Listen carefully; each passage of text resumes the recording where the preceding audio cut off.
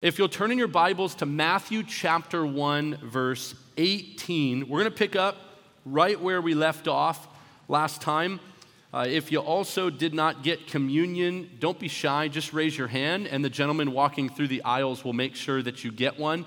And along with that, we'll turn to Matthew chapter 1. We started last week a series in the Gospel of Matthew, and we studied the genealogy, coming to find, or perhaps be reminded, that genealogies are not unimportant. You don't just skip over them, even though it's a bunch of names that maybe you can't pronounce.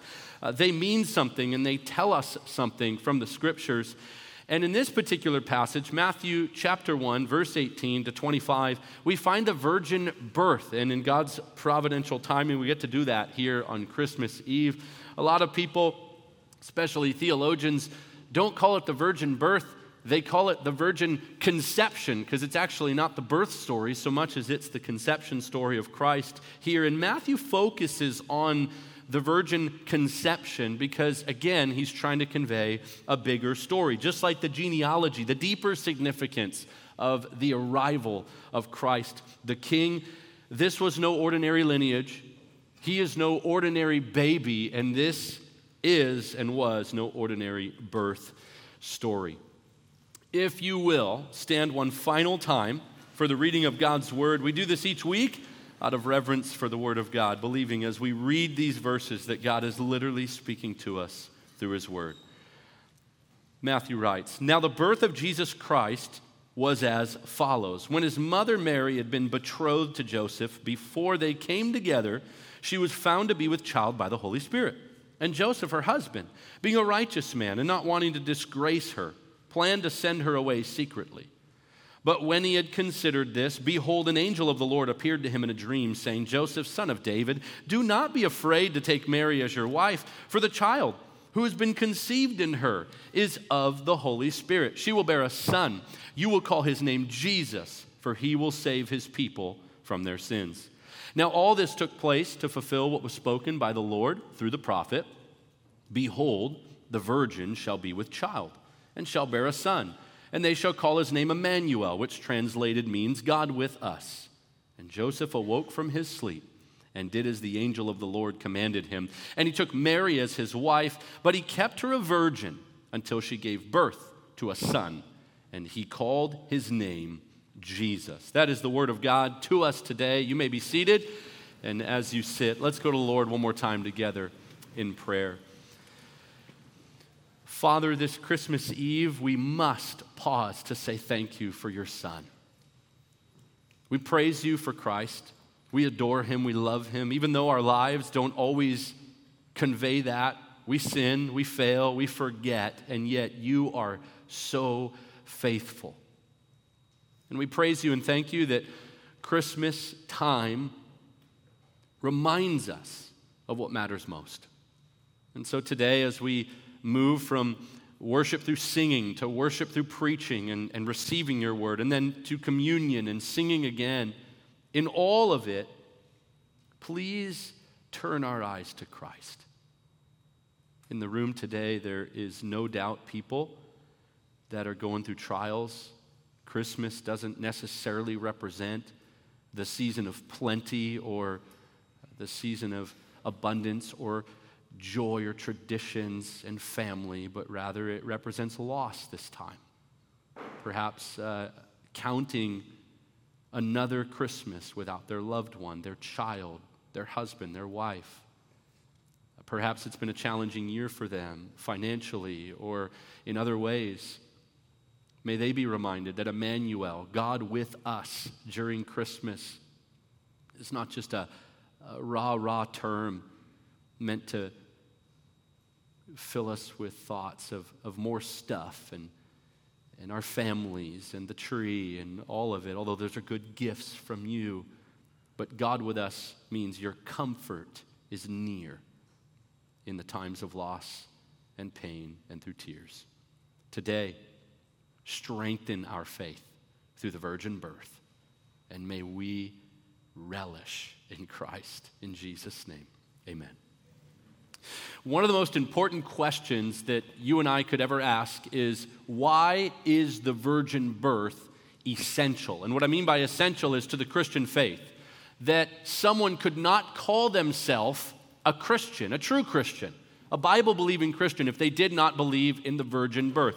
Why is it an essential Christian belief? A number of years ago, a man named Rob Bell, who became famous back in the day for deconstructing, he was one of the original deconstructors who began to, quote-unquote, fall away from the faith or lean away from Christian doctrine. He said, it wouldn't really be a big deal if we all found out one day that Jesus had an earthly father named, Larry. The virgin birth is not essential. His point was, who cares? Whether he was born of a virgin, whether he was divine. He could have just come through a guy named Larry and a mom named Mary. It wouldn't really matter. The virgin birth is not essential. He couldn't be more wrong. And those today who stand against the virgin birth or seek to disprove the virgin birth are wrong as well. There's a famous segment in history. If you remember the Larry King live show, Larry King once said if he could have dinner or meet with one person, it would be Jesus Christ. And if he could ask him one question, he would simply ask him, was the virgin birth true? Because that would alter the course of his belief and what he thought about Christianity. The virgin birth is so essential that it dictates true faith versus false faith. Yes, it matters. The virgin birth proves that the Bible is true. The virgin birth proves that Jesus Christ was perfect, holy, pure, human, and also divine. The only person ever born this way. He was not born into sin like you and I, but born perfect and lived a perfect life. He was not conceived by a man and a woman in natural ways, meaning just like us with the stain of sin from Adam. He was born in a supernatural way in that he came through a virgin but was conceived by not Joseph but the Holy Spirit himself. And Satan hates this truth. He hates this doctrine in this passage because it represents God with us, the perfection of Christ, saving imperfect sinners like you and I. Satan hates this doctrine because it represents his defeat and Christ's victory. Satan hates this doctrine because it represents the fulfillment of God's promise to you. See, Satan hates that sort of reality because if he can get you to doubt the promises of God, then he has undermined your faith to such a degree that you begin to say, well, can I really trust him? Does he really love me? Could he really save me? Does it really matter? Anyways, the Bible rushes in, and through Matthew's words, divinely inspired by the Holy Spirit, with a resounding yes, you can trust him, and yes, it matters. Today, we'll understand the arrival of King Jesus. Let's look at verse 18 together. Now, the birth of Jesus Christ was as follows. When his mother Mary had been betrothed to Joseph, before they came together, she was found to be with child by the Holy Spirit. Matthew begins the book with a genealogy to show you the significance of Christ's ancestry, and now shifts to the supernatural nature of Christ's arrival. There's a few keys here that I want you to understand if you're following along or taking notes. Number one, Mary is betrothed to Joseph when all of this happens. What does betrothed mean? You might think, that's just the idea of being engaged. Or, dad and mom said, hey, you can have our daughter. Joseph is a great guy. No. Betrothal in those days, in those customs, is more than just an engagement. It's actually a legal agreement. It would be in writing. It was signed by witnesses, and it was a year-long process. So the idea being, if I have a daughter and she's betrothed to your son, we sign off. Everybody signs off. And if you have a daughter, you bring a dowry to the table, and it's a big deal. Everybody knows about it. It's the now but not yet promise and covenant that you will marry my daughter. If you broke off a betrothal, it was legal as well. You would give a writ of divorce, and they would know, everybody would know. It was signed also by witnesses. So she's betrothed to him. In their custom, it's important for you to get into the mind of the original audience. In their custom, much different than ours, women were typically betrothed at 12. In Judaism, they didn't view it like we do, where our 12-year-old little girls and boys are still, playing video games and, you still clean the room for them. In those days, to be bar mitzvahed as a boy, bar mitzvah means son of law. Your 12-year-old son was moving into manhood. He knew the law. Your 12-year-old daughter was mirroring and mimicking mom as a young woman. And so they would be betrothed at that age and then married by 13, and then babies coming around 14 to 16, and the men would be a little bit older. You'd have a 17-year-old or 18-year-old boy marrying your 13-year-old, and I don't even want to call him a boy, a man, marrying your 13, 14-year-old girl because he could provide and work. That was the arrangement. That's how we know. You think Mary, how old was she? What was this like? She was young. They were all young. And they all knew the law. They were following God. They're working hard. It's all approved. It's nothing sinister, and the process is closely guarded. Mary and Joseph also, number 2, had not been intimate. So they're following the law. Matthew says before they came together. It's a phrase referring to their consummation in the marriage. They had remained pure, but she's pregnant. So how did that happen? Number 3, you see, the Holy Spirit put the child inside of her. Very important truth here. This isn't sinful. It's not premarital in a sense that it's scandalous. It's a divine act in which God, the Holy Spirit, places Christ inside of her womb. This is a divine conception. In verse 19, Joseph, her husband, being a righteous man and not wanting to disgrace her, planned to send her away secretly. So we have a problem. If they're betrothed and now she's pregnant, and they hadn't consummated, he didn't do anything, it's complicated now for Joseph. He loves her, but his expected wife-to-be is supposed to be pure and ready for marriage, and now she's pregnant. So in the betrothal process, we now have a huge issue. In those days, according to the law, if a woman committed adultery, it was a public event, if you will, meaning everybody knew and then the deal was off. And in betrothal, this wasn't like, well, we'll just kind of break it off. No, it had to be legal. In their law, back in Deuteronomy, there's a great deal about this. She could be stoned. Certainly, she would live as a social outcast from this point onward. Her betrothed husband, and he was now victimized by her actions. He would in all likelihood keep the dowry as punishment. He could take out all his pain and betrayal on her by getting his pound of flesh. You could make it really public, and everybody would know Mary is an adulteress. She broke it off with Joseph, or he broke it off with her because she broke his heart. She broke her covenant. And yet Joseph, what does he do? You see it there. He plans to just divorce her privately. He doesn't want to disgrace her. Keener commentates this: Joseph could have profited by divorcing. He could have taken her to court, impounded her dowry, perhaps recouped the bride price if he had paid one at betrothal, by simply providing her a certificate of divorce in front of 2 or 3 witnesses privately. He would forfeit the economic benefits of the process, all to minimize her public dishonor. Joseph was still going to divorce Mary, as wounded as he was, but he would do everything in his power to minimize her shame. We begin to see a little bit about Joseph's character. Jesus' father is a man of honor. Matthew says righteous. Why? Righteous meaning he's a man of the law. He'll follow the law and divorce her, but he's a man of mercy. He'll do it quietly. He's an example to us of the mercy and grace we ought to have on those who sin against us. Christmas, a reminder of that. God's kindness and mercy towards us, his forgiveness of us, his coming to save sinners, then forgiving us, all the while should ignite our own tender hearts and forgiveness towards others. I think a lot of times at Christmas we get hard-hearted. We kind of roll our eyes. Family, oh, here we go. I have to deal with them. I have to see them. You see an example in the Father, earthly Father, legally the adoptive Father of Christ, mercy and grace. No need to shame them. There'd still be boundaries, but he would not overlook what was right and just. There was just one problem, and it was that things weren't what they seemed. Verse 20, when he had considered this.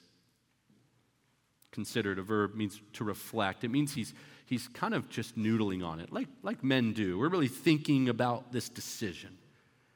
whether or not to go through it, and what the process is going to be like. Behold, which is a Greek word that's more alarming than just, hey, behold, nice and calm. This is meant to alarm and arrest the attention of the reader. Behold, an angel of the Lord appeared to him in a dream, saying, Joseph, son of David, do not be afraid to take Mary as your wife. What is he saying? Saying, don't be afraid of the stigma that will come. You're going to honor her. You're going to love her. You're going to care for her. A lot of people are going to talk about you. They might make fun of you. Oh, the Holy Spirit put the baby in her, did he? They're going to look at Joseph in a negative light.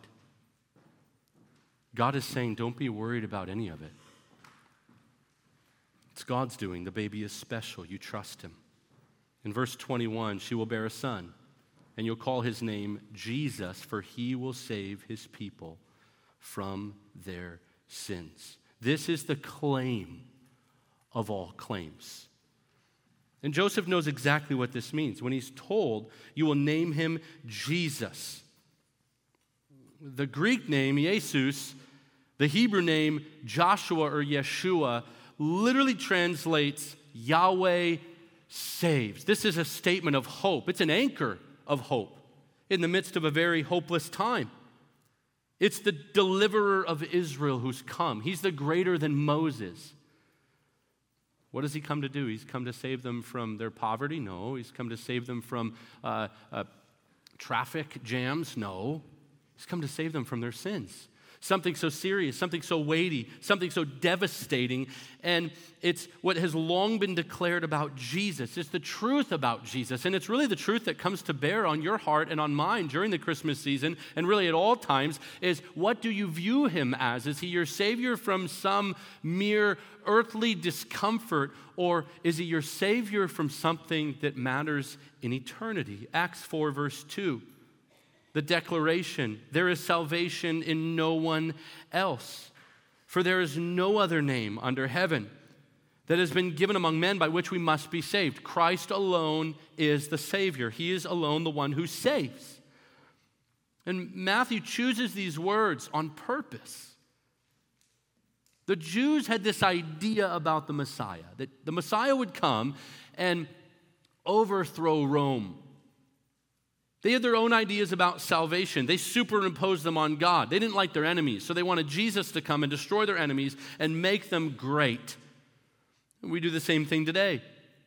We have our own ideas of what it means that Jesus would save. We're concerned about sickness, and we can be, and we can pray for those things. But Jesus ultimately did not come only or just that you would be saved from a sickness, or saved from stress, or saved from your dead-end job, or saved from market fluctuations, or saved from a bad day. He came that you and I would be saved from our sin. Because the number one reason we need saving is because of our sin. You could have great investments. You could have a stress-free life. You could have everything going well for you. You could be extremely healthy and have it all together. But if you don't have salvation from sin, you don't have what you need the most. And God, in his grace, this is why he's so loving and so merciful. He didn't give you what you wanted. He gave you what you needed. Salvation from sin. He didn't give Israel their marauding crusader who would just destroy Rome and give them all this status and what they wanted. He gave them what they needed. If our greatest need had been information, God would have sent us an educator. If our greatest need had been technology, he would have sent us a scientist. If our greatest need had been money, God would have sent us an economist. If our greatest need had been pleasure, he would have sent us an entertainer. But our greatest need was forgiveness, and so he sent us a Savior. This is why the gospel matters. This is why Christ came. And based on this text, there's three more essentials here. Not just the virgin birth, but these are wrapped up in the virgin birth that everyone must believe if they will be saved. Number one, Jesus was divine. He came from God. He was not merely a man. He was divine. He wasn't just a good person. He wasn't just a guru. He was divine. And the ultimate proof of his divinity, by the way, is his ability to live a perfect life. You and I, not going to happen. You might think, well, I did good yesterday, not as sinful. Good for you. Not me. Not most of us. Perhaps more likely not any of us. Jesus, perfect. From start to finish. He never had a bad day. Even on the cross, you'd consider that a very bad day. That was a very good day for Christ as he won victory and proved his divinity and then rose from the dead 3 days later. He was divine. He did not need salvation as a sinner. He was salvation for the sinner. He was divine. Number 2, Jesus was human. We see this in the virgin birth. Why? Because he came through a woman. John 1:14 says the Word became flesh and dwelt among us. I appreciate Storms here in his commentary on this. The virgin birth alone ensures both full deity and full humanity of Jesus. If God had created Jesus, a complete human being in heaven, and sent him to earth apart from any human parent, it's difficult to see how he could truly be a man. If God has sent his Son into the world through both a human father and a human mother, it is difficult to see how he could truly be God. In his sovereignty, God orchestrated the perfect delivery, if you will, of his Son. He was divine, he was human, and therefore, number 3, I must conclude that Jesus saves. Why? Because it was only this perfect life, only this perfect Savior who would fulfill his calling for why he was sent with perfect obedience, and that has the perfect power to save imperfect humans from the destruction of sin and death. Only if you believe in Jesus can you be saved. He is the one who Yahweh sent. Yahweh did not send a litany of options. And if you believe in Buddha, and if you believe in yourself, and if you believe in Oprah's whatever secret she has now, and if you believe in a little Scientology, or if you do some yoga poses and twist yourself up into a pretzel and begin to meditate and find yourself, if you try a little bit of this and that, I just want to try it all. I was talking to a friend recently, a friend that I dialogue with, and in different circles, and they said we just kind of want to try a little of everything because we think God is in all of it. That kind of belief breaks my heart. Why? Because the Bible doesn't teach you shall call his name Jesus and he will be one of the options to get to heaven. You will call his name Jesus, and this will be one of the items on the menu. No, he will save his people from their sins. Even the meaning of his name, Yahweh, saves. This is the option. And guess what? God planned all of this. None of it's by accident or by mistake. Look at verses 22 and 23. Now all of this took place to fulfill what was spoken by the Lord through the prophet. Behold, the virgin shall be with child and will bear a son, and they shall call his name Emmanuel, which translated God with us. This is my favorite Christmas word. It's technically not a name for God, so we wouldn't call it another name of Christ. It's a descriptive adjectival term, Emmanuel. You know what it means? It means God with us. When you're alone, when you're feeling depressed, when you're feeling anxious, when you are feeling like the weight of the world is on your shoulders, when you feel hopeless, when you feel worried or doubtful, Emmanuel is God with us. He's with you. He's near you. He's for you. He loves you. What a beautiful word God chose to use. This prophecy is around 700 years before Christ. And so in the virgin birth, we also see the proof of Scripture and its reliability, that when God makes a promise, he will always keep it. Yes, in between, there were many moments of doubt and fear for the people of Israel, and yet Yahweh saves. He keeps his promises. It also highlights what's happening at that time. And again, remember I told you that when we go through the Gospel of Matthew, I'm going to need to take these 2-minute rabbit trails to help you understand what's going on in the background, because Matthew, writing to a primarily Jewish audience, is always assuming his readers know what's happening. It's like if I used an inside joke that was mostly American and anyone from a different country in the room goes, huh? And it goes over their head. I experienced that a lot because I grew up in Canada and I came over to America. I was born in Florida, so dual citizen, but I couldn't really claim that much America. And when I came over here and I would talk, people would hear me say out or about or house, and they would know. Or I would say something. One time I said, pardon?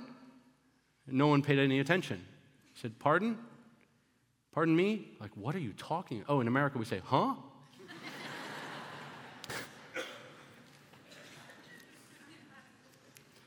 I didn't hear you. It's cultural. Well, Matthew is laying out these certain phrases or statements or quotes. And many of us go, okay, whatever. The prophet, whatever. No. This is what's happening back then. You remember our genealogy? You probably don't. It's been a long week. I know. Let me get you up to speed again. All the kings in Matthew's lineage that he lays out. One is named Ahaz. He's ruling in Judah.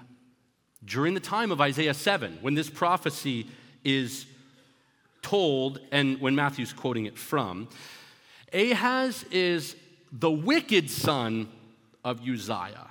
If you remember in Isaiah 6, if you've ever read that passage, it talks about the holiness of God in the days of King Uzziah. Ahaz is an idol worshiper, bad guy. His lifestyle and his leadership are threatening to bring the whole kingdom down. And the royal line will end if he blows it. His enemies are seeking to overthrow him, and instead of repenting and turning to God, he cuts a dirty deal with the Assyrians. Like a dirty politician. He goes, let me cut a deal with them. And so he does. Well, Isaiah comes to the unfaithful and faithless Ahaz and says, God has a plan to deliver his people. So Ahaz listened to the prophet, of course. No, he didn't. He ignores him completely. And out of that moment of total rebellion by Ahaz, Isaiah prophesies these words. And basically it's saying, you kings, you keep blowing it. You keep messing it up. But before anybody worries about the royal line ending or one of these earthly kings ruining it for everyone, don't you worry. And he prophesies about a coming ruler, a coming king, the Messiah himself. He will come, and nothing will stop the plan of God. There's one coming who will fix it all. He will be with his people, Emmanuel. He'll be everything that the failing and faithless leaders of this world will never be. That's the significance of this prophecy. It would uplift the reader to see every leader has failed, Jesus won't. Every ruler has failed, Jesus won't. Every king fails, Jesus won't. God always keeps his promises. And maybe today, especially around this time, the weight of doubt, the weight of worry, the weight of what has been begins to infiltrate your thinking. And you are doubting God more than ever before, or you just get depressed and you get in your own mind and you begin to think, really, where is he? What is he doing? Why is he doing this? Is he even involved in this? God always keeps his promises. He is Emmanuel, God with us all the time. And this truth would echo in their ears. In verse 24 and 25, Joseph awoke from his sleep. So this is a revelatory dream in his sleep, and he does as the angel of the Lord commanded him. And he took Mary as his wife, but he kept her a virgin until she gave birth to a son, and he called his name Jesus. We see here Joseph obeys the angel. He marries Mary. He respects her purity. He doesn't consummate until after Christ is born. And he calls his name Jesus. The arrival of the king through the virgin means something significant for you and I, even though it's to an original audience. How do we apply these? Let me give you 4 ways, and then we'll take communion out of the last one. Number 1, realize God is totally in control. He's totally in control. Just like he orchestrated the arrival of his son, He stopped Joseph from divorcing Mary. He kept his covenant. He preserved his royal line despite the wicked kings in Israel and in Judah. Like Ahaz, God is in total control of your life. Every aspect, every detail, nothing by accident, nothing in which he is saying, oops, they got me. I better come up with something and play catch up. God does not play catch up. He's always out front. We're always behind. And I don't want you to miss that this Christmas, that he is very much involved in every aspect of your life. You only see in partial. I only see in partial. God sees the whole picture. Number two, we ought to relish in the Trinity. How to relish in the Trinity. Maybe you're newer to Christianity and you're kind of sorting through all of this, but perhaps you've been a Christian for a long time and you haven't really thought about the power of the Trinity or the doctrine of the Trinity and why it matters. This is one of those moments where you have the Father sending the Son, the Holy Spirit conceiving the Son, and the Son arriving on earth. This is Trinitarian doctrine. It's also part of what Matthew does in the beginning and the end of his gospel. It's such a beautiful picture. I think the Bible nerds in the room always like this kind of thing. You have in the beginning of his gospel the calling of the Son down through the Trinity. And then you have in the end of his gospel the commission of the Son that involves the Trinity, that you will go and teach the nations, that you'll baptize them in the name of the Father, the Son, and the Holy Spirit. In this beautiful doctrine, we see that our God is one in three persons, all active, all equal in essence, very much involved in the coming of Christ. Therefore, number three, repent of your sin and believe. If you are here and you have not placed your faith in Jesus Christ alone for salvation, the virgin birth proclaims to you that all other saviors fall short. No other path will lead to heaven. If you are lost, through the gospel you will be found. God is not fable. The Bible is not just some loosely put together moral guidebook. Christ is not a myth. He came, he lived, he died, he rose, and he's the Savior, and he did it all perfectly. And I pray you today will come to find what so many in the room around you have, that Jesus Christ alone saves, he transforms, he redeems, and one day he will return for you and I, and your faith will be made sight. That is a hope this world can never steal, and I want that for you if you don't have it.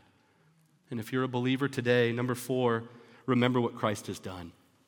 For those who are saved, we get this. It's spiritual amnesia. We forget. And that's exactly what happened in the early church. It's what's been happening to humanity throughout the ages, which is why in the Bible people are called back to their first love, the first love mentality, that you remember and you return and you go back to what Christ has done. I think Christmas, for all the arguments about when Christ came, well, it wasn't this time of year, and it was that time of year. Well, Mary, how do you know she was wearing blue in the nativity scene? Like all that stuff. Look, okay, I'm never going to change my tune, okay, about Santa being a lie. If you want to have him be a fairy tale like your Cinderella, that's fine. He's a fairy tale. He's not real. Outside of that, lighten up. Maybe it was the spring. Maybe it was a few days ago. We can ask him when you get there. You know what the reality is? He came. One guy's pumped. This time of year is when we slow down. If it was in July, we'd slow down and we'd sweat in Arizona. I don't care when it is so much as it's about what it is. It's all about Christ. We slow down and we remember. If it wasn't for him, where would you be? If it wasn't for his grace, what would today look like for you? If it wasn't for his mercy, what would tomorrow hold? If it wasn't for his love, would you ever love like you do? If it wasn't for his forgiveness, how would you ever be able to forgive? Messiah has come. He's the king. So what does he get? our worship, our adoration. He gets all of us. And Christmas, especially the virgin birth, represents a time in which we go back and remember all that he has done. And so that beyond just Christmas, that song we sing, "Oh, come, let us adore him," becomes the anthem of your life every single day. Oh, come, let us adore him.